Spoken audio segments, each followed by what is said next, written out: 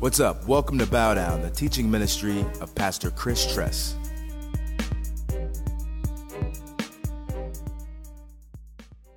Turn to Psalm 1. So this is my Bible. I want to point out a few things. I have verse 2 highlighted, and it says this, but his delight is in the law of the Lord, and on his law he meditates day and night. Wow. Disciple. Let me just tell you, man, why is that highlighted? Because that's a prayer for me. That's a prayer for me. If you want to put PC by it, I'll selfishly ask you to pray that for me, because if I do that, my life's going to be unbelievable. So let's pray this as we begin. Blessed is the man who walks not in the counsel of the wicked, nor stands in the way of sinners, nor sits in the seat of scoffers. Lord, I pray this year in the name of Jesus that you would help us as a people to get around people that we need to be around and to separate from people who we need to separate from. And God, I'm reminded of early in my walk where I'd have my church friends and then my friends who were going out and partying.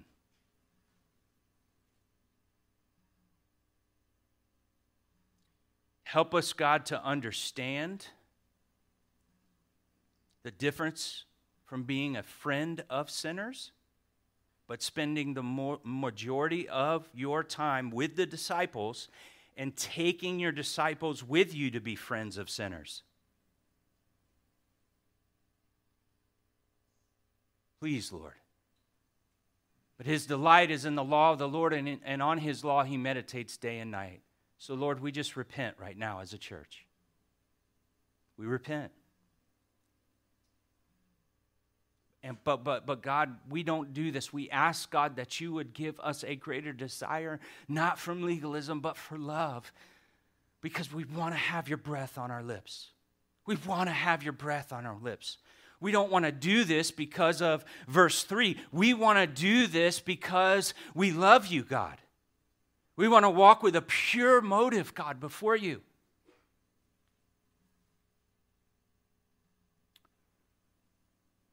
Verse 3, he's like a tree planted by streams of water that yields fruit in its season, and its leaf does not wither, and all that he does, he prospers. God, you have appointed your people to go and bear much fruit, that their fruit would remain. And apart from you, we can do nothing, God. We can do nothing. But I thank you, God, this is what we're called to do, that we would yield fruit in its season. In its season.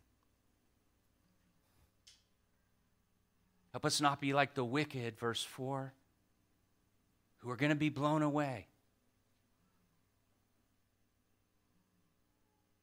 Verse 5, the wicked will not stand in judgment because they've rejected the cross, they've rejected your sacrifice, and they said, I don't need you, Jesus.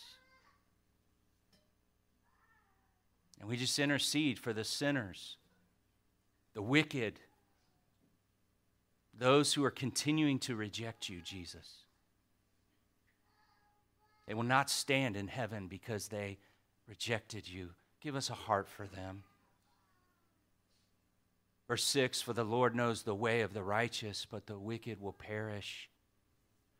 Lord, your blood has declared us righteous.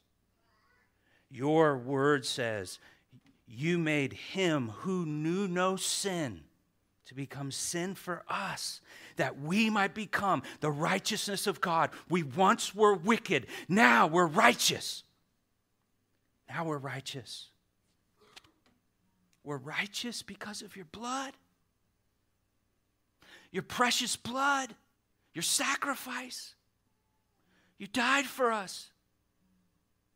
And because of that righteousness that you have bestowed upon us, you know our way. You know our way, it says. The Lord knows the way of the righteous. You know our next step. You know our next 5 years. You know our drive home. So God, help us. Help us burn Psalm 1 into us as a people. And help us to continue to cry out to you, God. Learning how to pray with our Bible open, just like George Mueller. I've never had an unanswered prayer, he said, because I always pray with my Bible open. I just pray that over this flock. God, I come against the assignments of the devil in this place today in Jesus' name. We stand in the authority of Christ and we say, be silent. Every lie broken, every accusation come to nothing in Jesus' name. We just take authority over all of the working of the enemy in Jesus' name, and we declare victory, victory, victory. It is finished. You have won. Death couldn't hold you. The grave couldn't hold you. Satan is defeated by you. And you've given us all authority, which means he has none. So we celebrate that reality, God.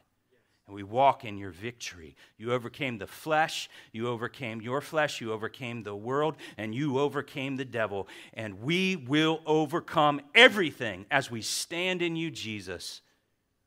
And that is our hope, just to stand in you, to be found in you, to abide in you. We ask this all in Jesus' name, amen. Hey guys, I don't know if you're fasting. I'm fasting.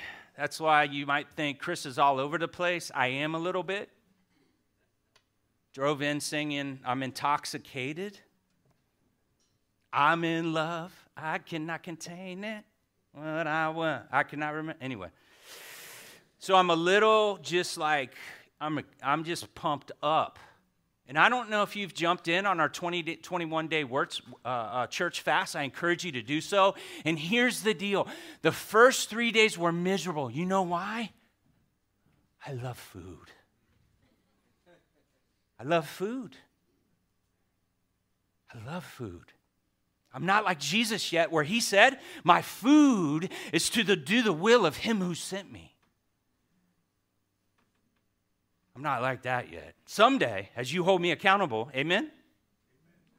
And so this fast is just it's been so good because Jesus hit me with basic discipleship 101. Deny yourself, take up your cross, and follow me. If you want to be my disciple, deny yourself. Yeah, food. Now, if you don't want to do food, that's okay. Some people are doing one meal a day. Some people are doing all meals a day, and they're just doing Facebook. Here's the deal. My wife, she's fasting Facebook. I need accountability for my bride. Can I get somebody to hold her accountable? Deny yourself, Chris. So I don't want to deny myself, God, with food. I want to do what I want to do. And when you hear deny yourself, and it's like, what is it going to cost me? What do I have to give up?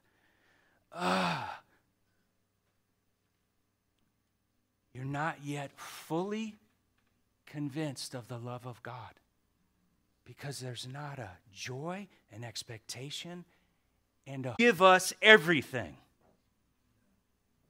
It's in Romans 8 somewhere. Let's turn to Matthew 25. Nestor did a great job last week. Yeah, phenomenal job.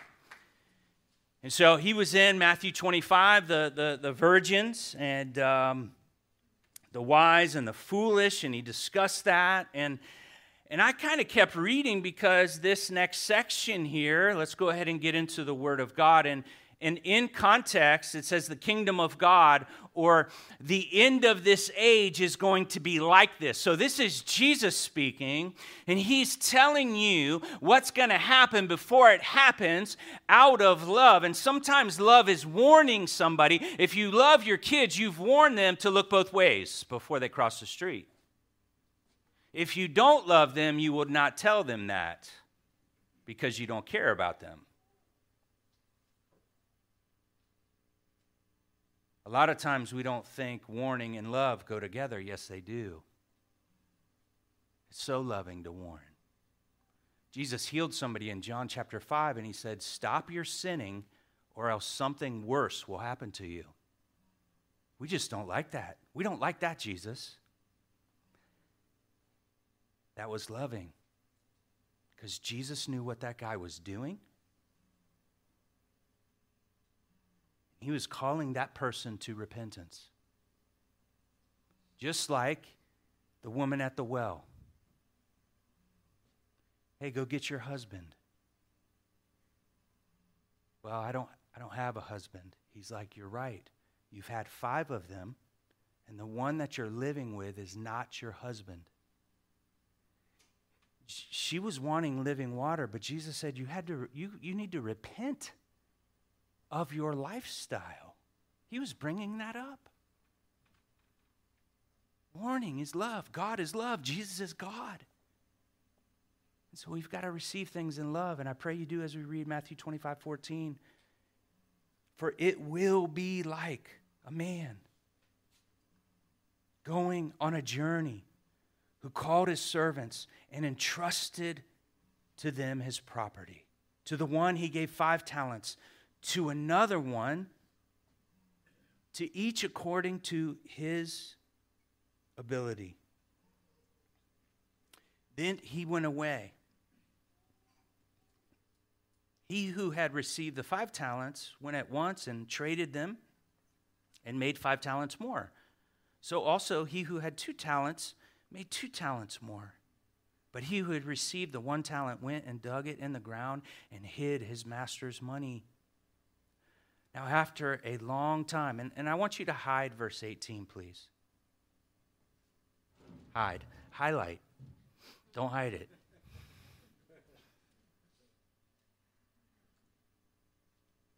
Verse 19, now after a long time, the master of those servants came and settled accounts with them. And he who had received 5 talents came forward, bringing 5 talents more, saying, Master, you delivered to me 5 talents here. I've made 5 talents more. His master said to him, well done, good and faithful servant. You have been faithful over a little. I will set you over much. Enter into the joy of your master. If you're taking note, obedience and faithfulness to what God has given you leads to joy. Some of you don't experience a joyful life because you're being disobedient and you're burying your treasure, the treasure that God has given you. How do I know that? Because I've struggled with depression my whole Christian walk, and the root of it was I wasn't walking with a heart of obedience, and I wasn't doing what Jesus wanted me to do. But the good news is you can repent right now. Some people say, God's not speaking to me. Well, what was the last thing he told you to do? And did you do it? I need a fresh word. Well, maybe not. You're not doing what's written.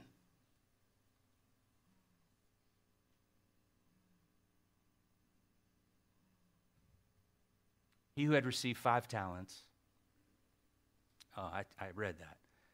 Let's go to 22. And he also who had the 2 talents came forward. Master, you delivered me 2 talents. Here, I've made 2 talents more. And his master said, well done, and you good and faithful servant. You've been faithful over a little. I'll set you over much. Enter the joy of your master. He who had received 1 talent came forward. Master, I knew you to be a hard man, reaping where you did not sow and gathering where you scattered no seed. So I was afraid, and I went and hid your talent in the ground. Here, you have what is yours. Oh, I wish the guy with 1 talent would have been discipled by the other ones.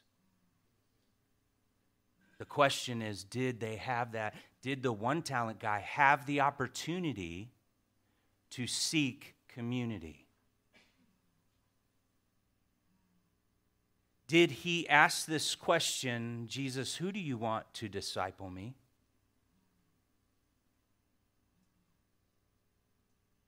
Some of us have been going to church our whole life, and there's 2 questions we've never even asked. Jesus, who do you want to disciple me?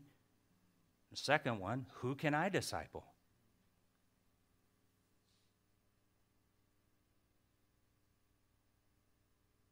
Look at how Jesus answers. And again, God is love, Jesus is God. Jesus is the truth. Verse 26, but his master answered him, you wicked and slothful servant.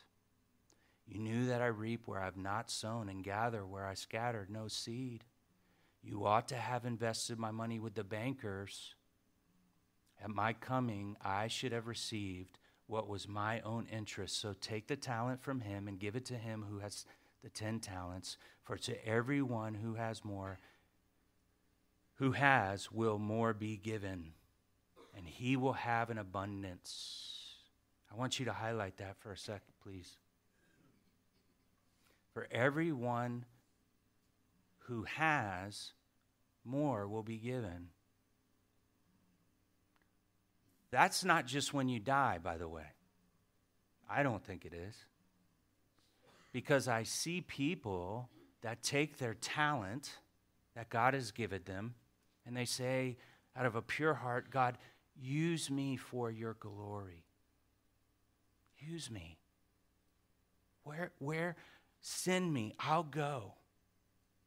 And all I have is these little fish, and I never can remember. 5 loaves, 2 fish, 2 fish, 5 loaves, but you get the point.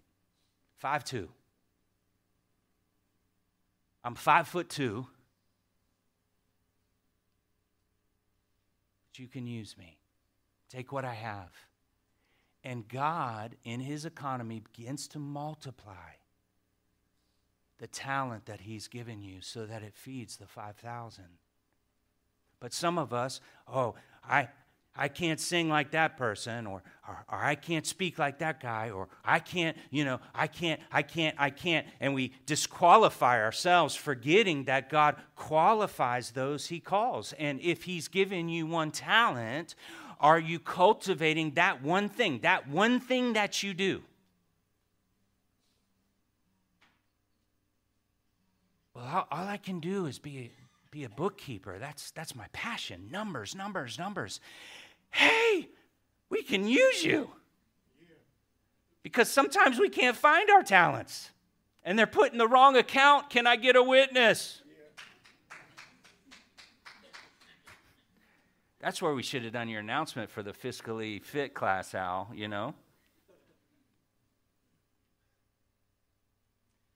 So take the talent from him and give it to him who has 10 talents. Wow.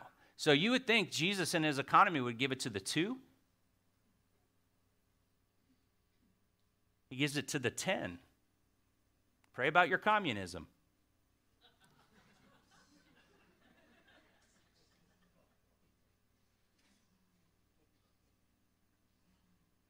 Some people just don't want to work.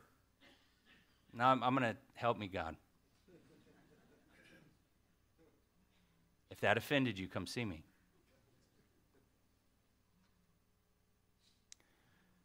For everyone who has, more will be given, and he will have an abundance. From the one who has not, even what he has will be taken away. Remember Samson? Great power, fell into sin, rebelled against God. Ministry over. He repented after his eyes were gouged out, and God used him one more time.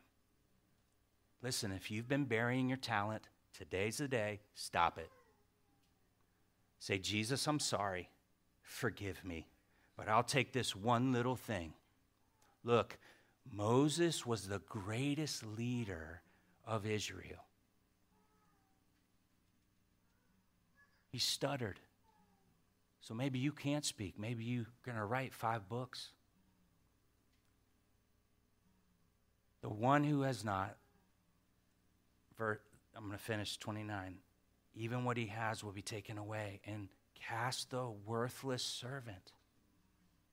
Wow. Worthless servant.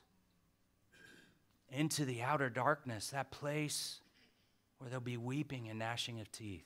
It's talking about hell.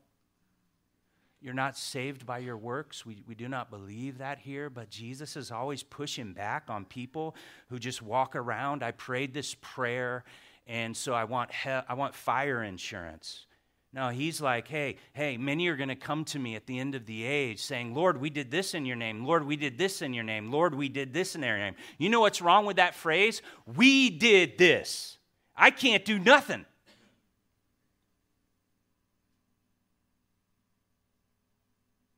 Lord, we did this in your name. We did this in your name. We cast out demons in your name. We did this in your name. And he's going to say, away from me, I never knew you. I never knew you. See, we are not doing anything. If I ever do one thing good, it is Christ and Christ alone. There is nothing good in me. God desires no flesh glory in his presence, and that's why you better get on that plan to deny yourself, embrace the cross that God has for you, and begin to follow Jesus.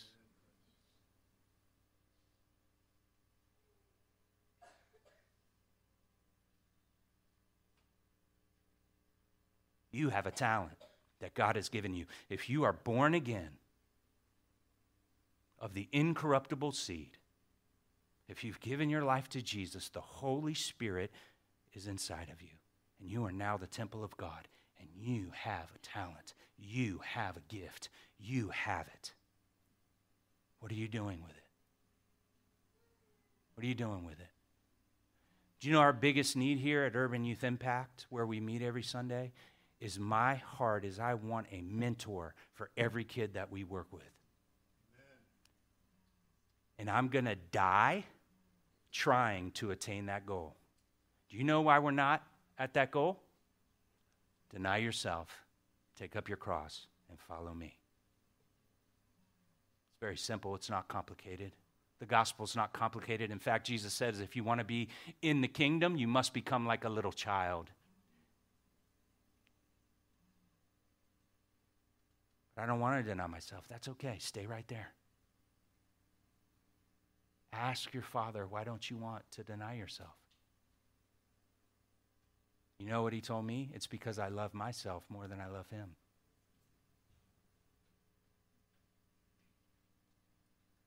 He didn't condemn me for that because that was true. And it's still kind of true. Because I'm not fully convinced of the love of God, right? You're never going to be till you die. Ephesians 3. That's why Paul's saying, pray. My prayer for you is that you know the depth and the height and the width of God's love, which surpasses knowledge.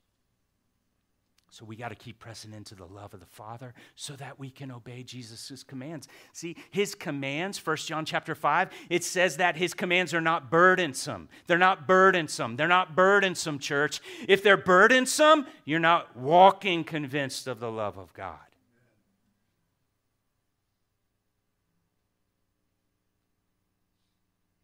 Let's go ahead and turn to Acts chapter 6. And some of you are like, Chris, 2 weeks ago, you spoke on Acts chapter 6.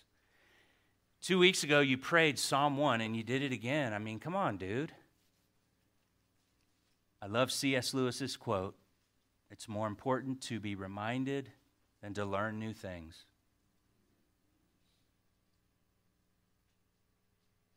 And the reason why I'm here today in Acts 6 is because I personally didn't receive an email from anybody saying, hey, I want to serve.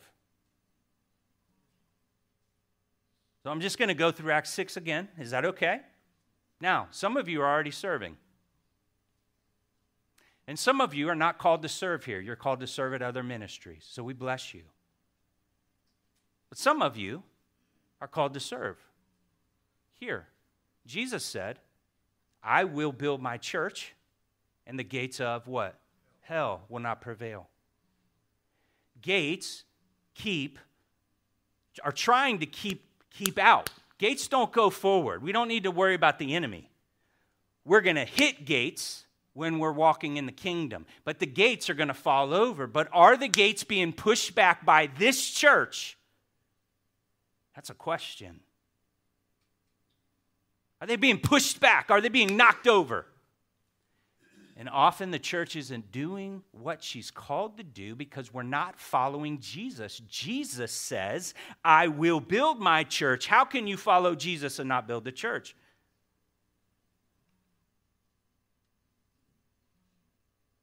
If you have a good answer, please email me, chris@bowdownchurch.com. if that's what he's doing. That's in Matthew 16, by the way. You can go spend time on that. Acts 6:1.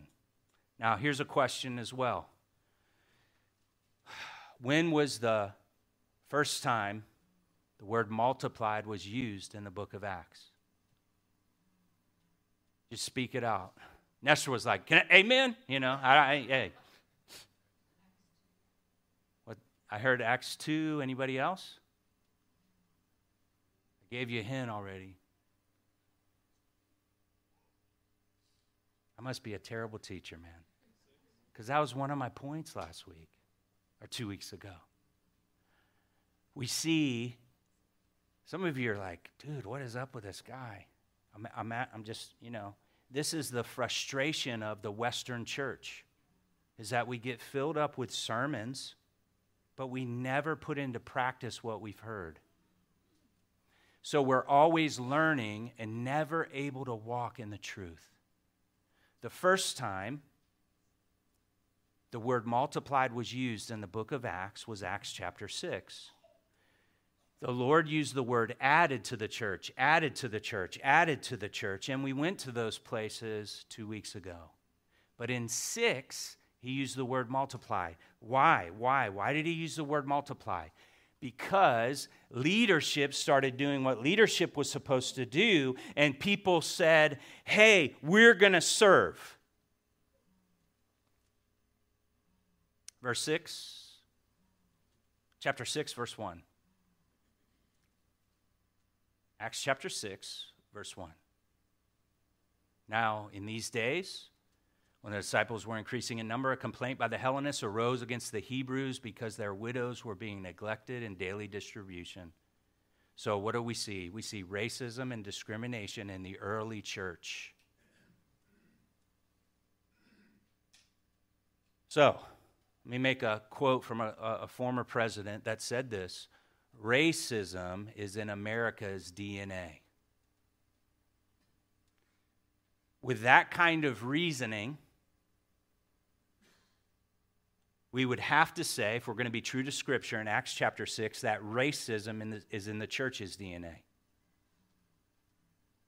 Because this is the early church. Let me just tell you, this is why we don't need to listen to people who are not led by the Spirit. Because even though America participated in racism, it's not in the nation's DNA. It can't be in a nation's DNA. Just like it can't be in the church. It's in the people in the church, and it's in the people in the nation. It is a sin problem. And this is why people badmouth the church. Church is full of hypocrites. No. When you join the church, you become a hypocrite because Jesus' standard's here. And you're trying to follow that, and you can't. So therefore, when you first say yes to Jesus, you become hypocrite number one. And this is why we need grace and discipleship, because we live lives of hypocrisy. As Christians, the world, it's easy to take shots at a church when you have no standard. Christ is our standard, and we all fall short of his glory. And so racism is in your DNA, church. It's in my DNA until you give your life to Jesus and believe every word. Let me say that again. Racism is in everybody's DNA until they give their life to Jesus and obey every word. If you're racist, you're not following Jesus, repent. Jesus would never discriminate against somebody he created in his image. He would never discriminate against anyone created in his own image and his likeness. And so if you are racist, that's your problem before God. It's not God. Simply following Jesus completely gets rid of racism. Believing every person is created in the image and likeness of God stops you from being a racist. You cannot believe both. That is why a biblical worldview is so important. It's so important. What did they do about this problem of racism in the church? Well, I know they confronted it because when you look at Acts chapter 5, they confronted lying, and a couple people dropped dead. So I know they confronted the issue, but they just didn't stick on the issue and stay on the issue. They said, okay, let's solve the problem. And listen, mature people in Christ say, how can I solve this problem? There's a problem. God, am I the solution? Or do I keep pointing out the problem? And so here's the solution. And the 12 summoned the full number of disciples and said, it is not right that we should give up preaching the word of God to serve tables. So the disciples were getting pulled off what they needed to do, which was Acts 6:4. We'll get there in a minute.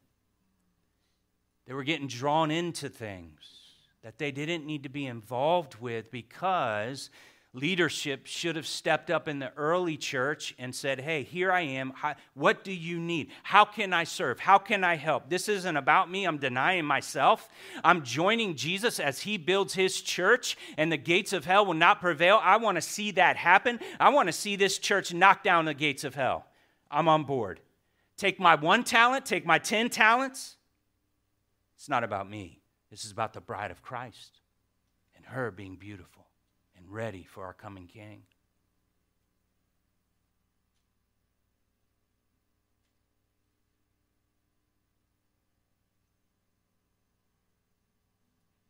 I want you to put up that one picture for me, Jeremy, of immature and mature Christians. I pray you got that one. It's purple. Hallelujah. So listen, if you're offended by this, and let me just say this. If you're like, okay, I guess I'm a immature Christian, that's okay. You're at the right place today. Repent. Repent. Immature people get offended and they just leave.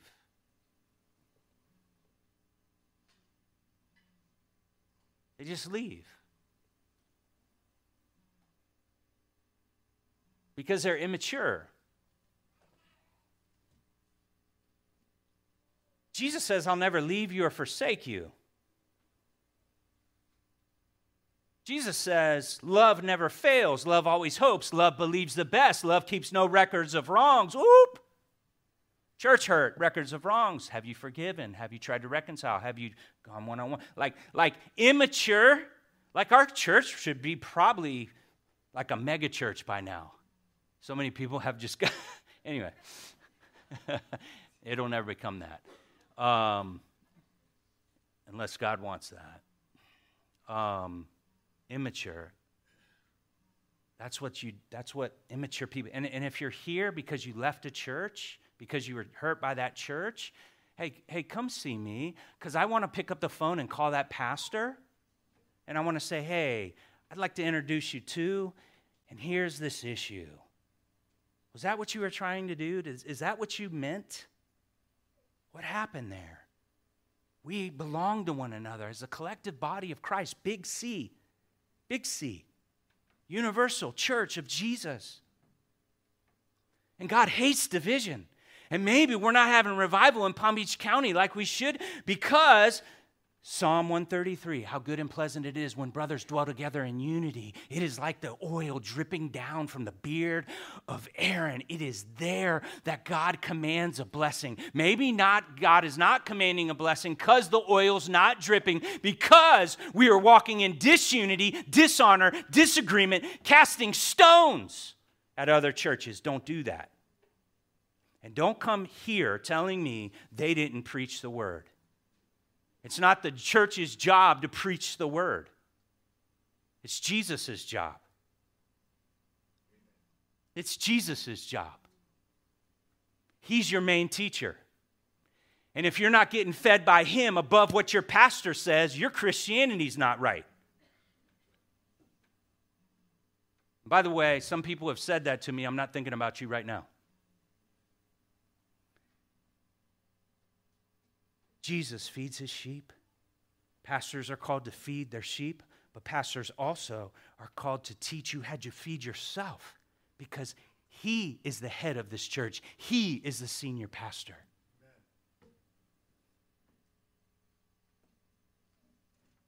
A mature disciple. I'm hurt by the church, but you know what? I'm going to obey Jesus. Matthew 18, 15 through 17. What's that? It's you go one-on-one to gain a brother. The motive's not to get even. The motive's not to put them in their place. The motive is not to get your emotions all out on them. The motive's to gain a brother. But if they don't listen, because sometimes people don't listen. I don't listen sometimes. You can ask my wife. You go get two, and you sit down and you try to work it out for the sake of the God, and for the obedience to John 17, the prayer of Jesus. His prayer, God, that they would be one like you and I are one. Like, do you want to see that happen? Yeah. And if they still don't listen, then you go to the elders, and that person's brought in front of the church, and they're kicked out of the church.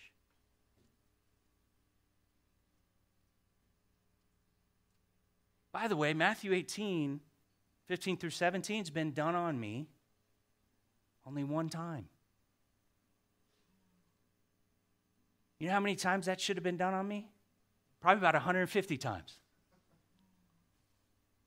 Just keeping it real. I'm a broken guy up here. But people avoid confrontation because of fear of man. And the fear of man there's because perfect love casts out what? All fear. When I'm convinced of the love of God and I really do love my brother, fear the Lord. Like, I have to be holy here. Yeah, God calls you to holiness and righteousness. And so I repented in front of the church. And listen, if somebody's on staff with us and we go through this process, you'll be standing here. Here's the issue, though. Sometimes people leave before they stand up here. I've had one person stand up here when we were at that level. And so, bow down, we practice church discipline. Why? Because we're mature, we obey Jesus.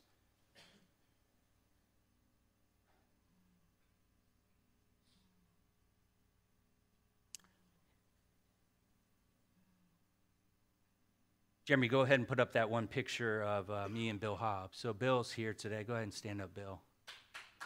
Hey. Now, because I'm not ignorant of the enemy's schemes, and I know he's the accuser of the brethren, you might have had this thought. This guy founded Urban Youth Impact. Why would he put his name up on the building? Understand, that was the enemy speaking to you. Here's why. And this is why you don't judge anything apart from the Holy Spirit. For 2 years, I had it in my heart to dedicate this building to Bill without Bill knowing, because God put it on my heart for 2 years. And the reason why I didn't name it the Jesus Center is because everybody would expect the Jesus Center. We follow Jesus here. But I wanted to point to that name because when people ask, who is that guy? You know who that guy is? That guy was a top PGA golf pro professional, top professional in his career. He gave his life to Christ. He left the golf profession. He took a job making $16,000 a year, and 8 of it he had to raise, so they were only paying him at this local ministry $8,000, right? $8,000. He had to raise the other 8. And he said, I'm going to work with kids that are in the detention center. I'm going to surrender my life to reach these precious children. And I'm going to deny myself to do it. And as he was working with them, he saw that most of them were coming from the Tamarind Avenue community. And so he said, and God said, start this thing called Urban Youth Impact. And it was started 25 years ago. And there's a lot of people who don't like the 25 years of how it was done, because haters are always going to hate. Because they didn't like Jesus' ministry either.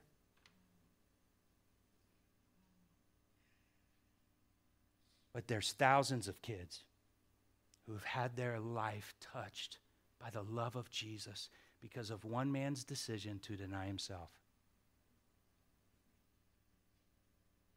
And so that's why the building's named. As the president of Urban Youth Impact, myself and the board, we made that decision to surprise Bill for his 70th birthday and say, Bill, that's what your name is going to stand for. Because of your sacrifice, this kid who was hooked on drugs, hooked on porn, far away from God, came volunteering and serving in a ministry as a volunteer. And now, some 25 years later, 24 years later, here I am. I found my wife at Urban Youth Impact. I found my calling at Urban Youth Impact. This church was planted out of Urban Youth Impact. Are you kidding me? Yeah, that's why it's named that. One life that says yes to Jesus. One talent. Here I am, Lord. Send me. I'll go. One surrendered life, and you have no idea what God's going to do with it.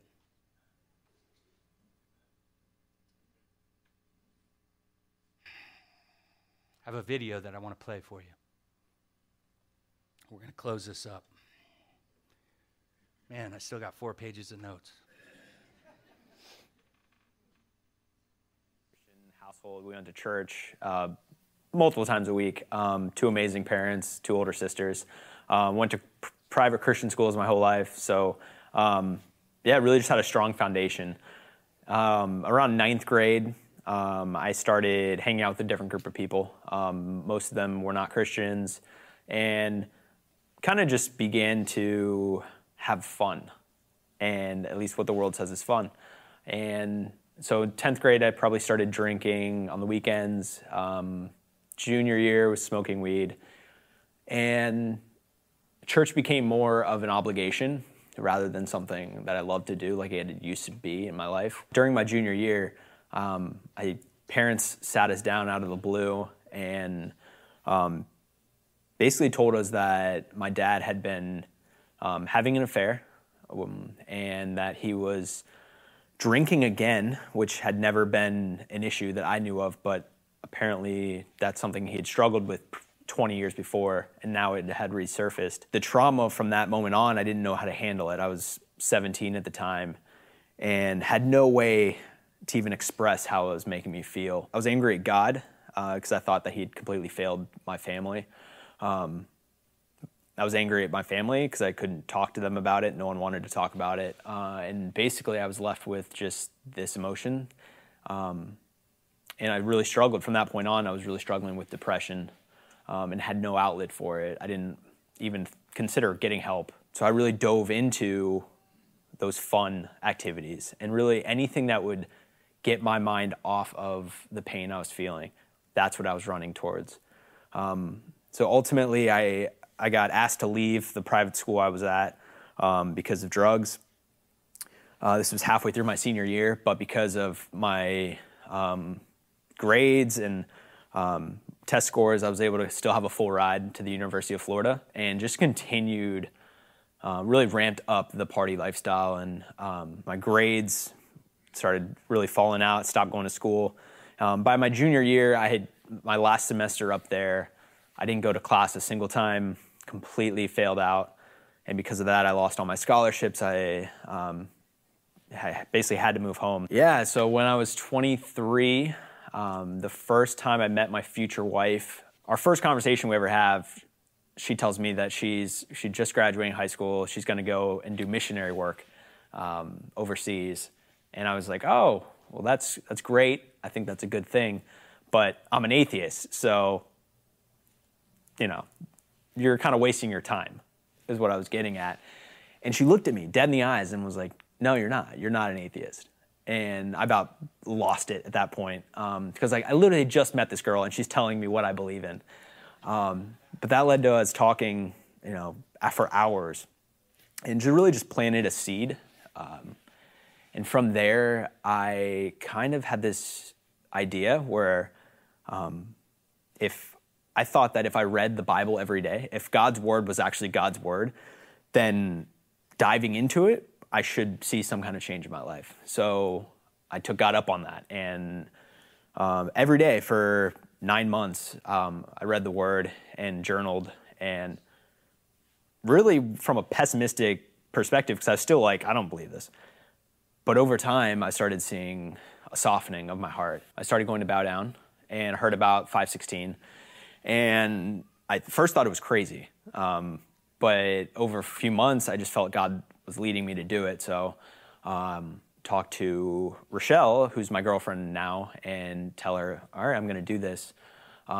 So we do it together. And ultimately, you know, I'm drinking way less, obviously.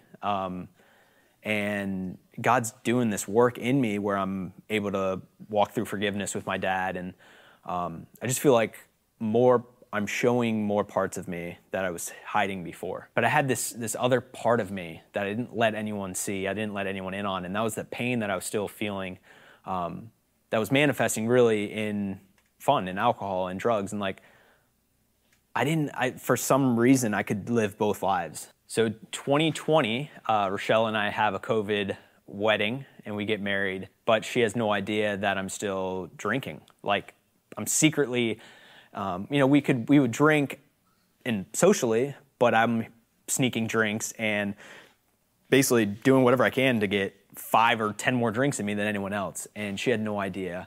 And I was keeping that from her. And I just continued to, I was still using drugs when I could. So February 13th of 2022 was basically my bottom, what people call their bottom.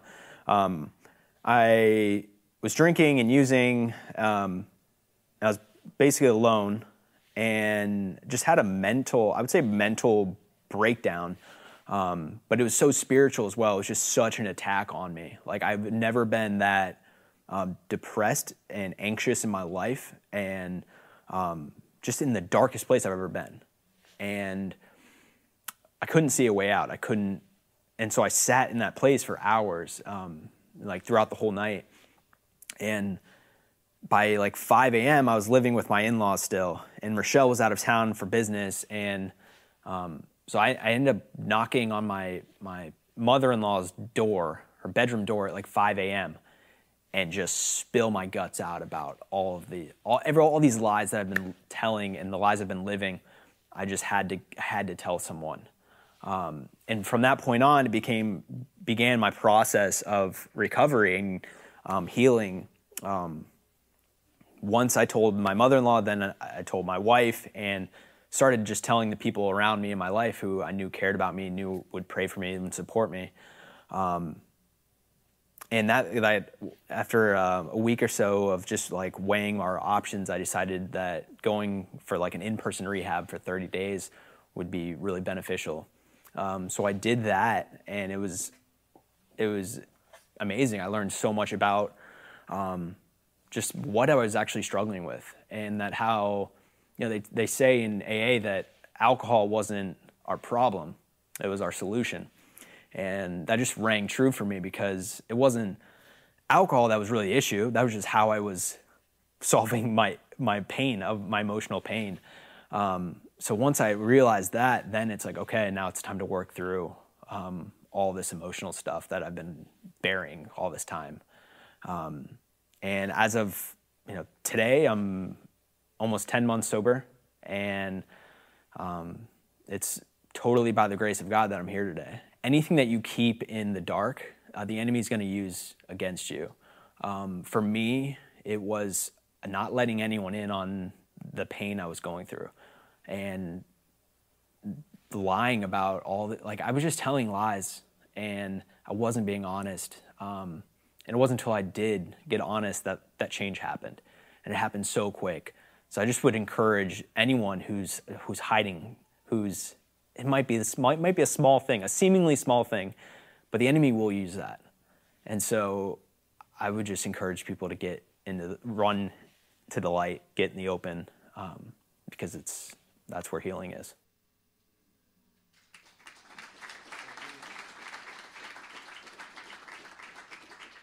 Amen. Amen. I know the book of Revelation. Jeremy, I'm going to send you one more picture. Worship team, if you can come up, please.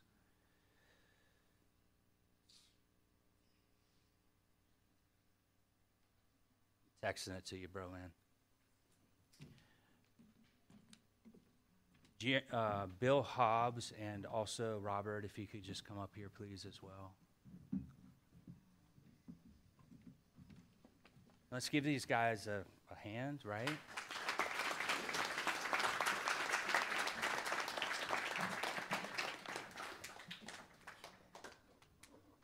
And I just want you to see this picture here. Jeremy, whenever you get that picture, just go ahead and throw it up. At the dedication, we wanted to take a picture that would really demonstrate what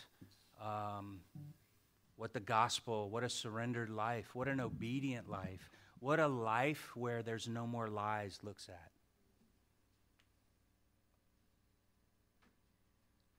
A lot of people had issues with the book of Revelation, and I understand that's some hard sayings.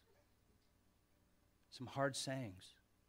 One of the sayings is in chapter 20, that liars go to hell. We didn't like that. Robert was walking in a lie.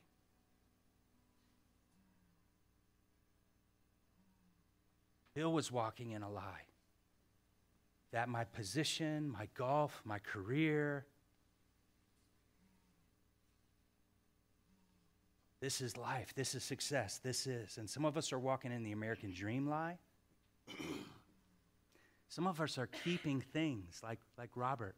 On the down low, your wife or your husband doesn't know you're sipping on gin and juice.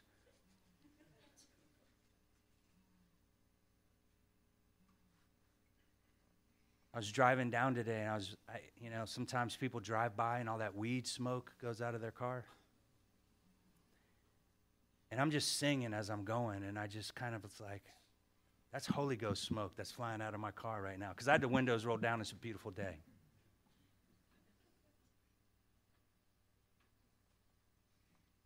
You will be revealed one day because God sees everything. So today's your day to quit playing games with God. He's not your mom that keeps repeating herself, and then yells at you. He's a loving Father that just wants you to be honest. He loves you. He loves you. And I was sharing this with my wife today. It's like when my kids were little, I say, hey, CT, Riley, here's this cookie. And I'd give it to him. And then I'd say, hey, can I get a bite? No, it's mine. Now, crumble cookies weren't back then, but this was just regular chocolate chip. So crumble cookies, I would understand. But that's how we act. God has given you breath, life, gifts, talents. No, it's mine. No, it's mine. And so this picture demonstrates Bill saying yes and touching countless lives, that when he goes up yonder and gets a real raise, those of us down here will still be doing this. Yes. Robert, do you have the Recovery Church slide somewhere? We're doing this thing on Friday nights called Recovery Church, where people who have come out of addiction or trying to fight addiction, they can meet here on Friday nights. And if it wasn't for Robert, that wouldn't be happening here. God used Robert to start that here. And Robert, turn around and look at that. So they may not be little kids struggling, but you imagine all these adults coming off alcohol, coming off drugs, getting set free, encountering Jesus and following him as Lord. You have no idea what God's going to do.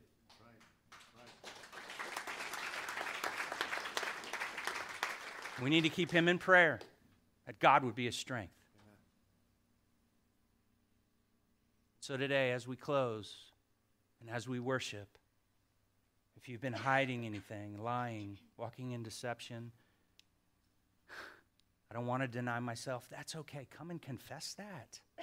And if you come to me, you don't want to say, yeah, I don't want to deny myself either. But let's pray for one another. And that's the grace of God. That's what God offers. So let's pray. And then we're going to sing, Father, I thank you for these 2 lives in front of me. 2 lives that are an example of simply saying yes to you, Jesus, of being honest about where they were, about saying, I'm going to deny myself, I'm going to embrace this cross, this painful thing, and I'm going to follow you, Jesus. Thank you for the example of Bill in the 25 years here at Urban Youth Impact of faithful excellence, of trying to lay down our lives for these precious, precious children. Help us, God, to do it better in your love. I thank you for Robert and his vulnerability and transparency that he opened up to his church.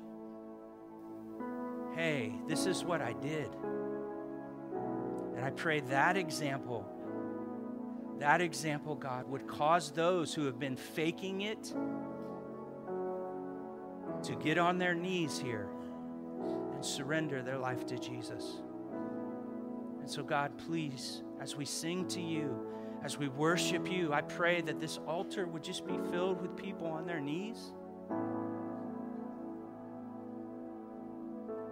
saying, God, I'll take the talent, and I just ask for you to use it. My life is yours, Jesus. I'm deciding to follow you today, to walk in your love. And so, God, I just ask this all in Jesus' name. Amen. Amen. Thanks for visiting us today. Make sure to check us out online at www.bowdownchurch.com.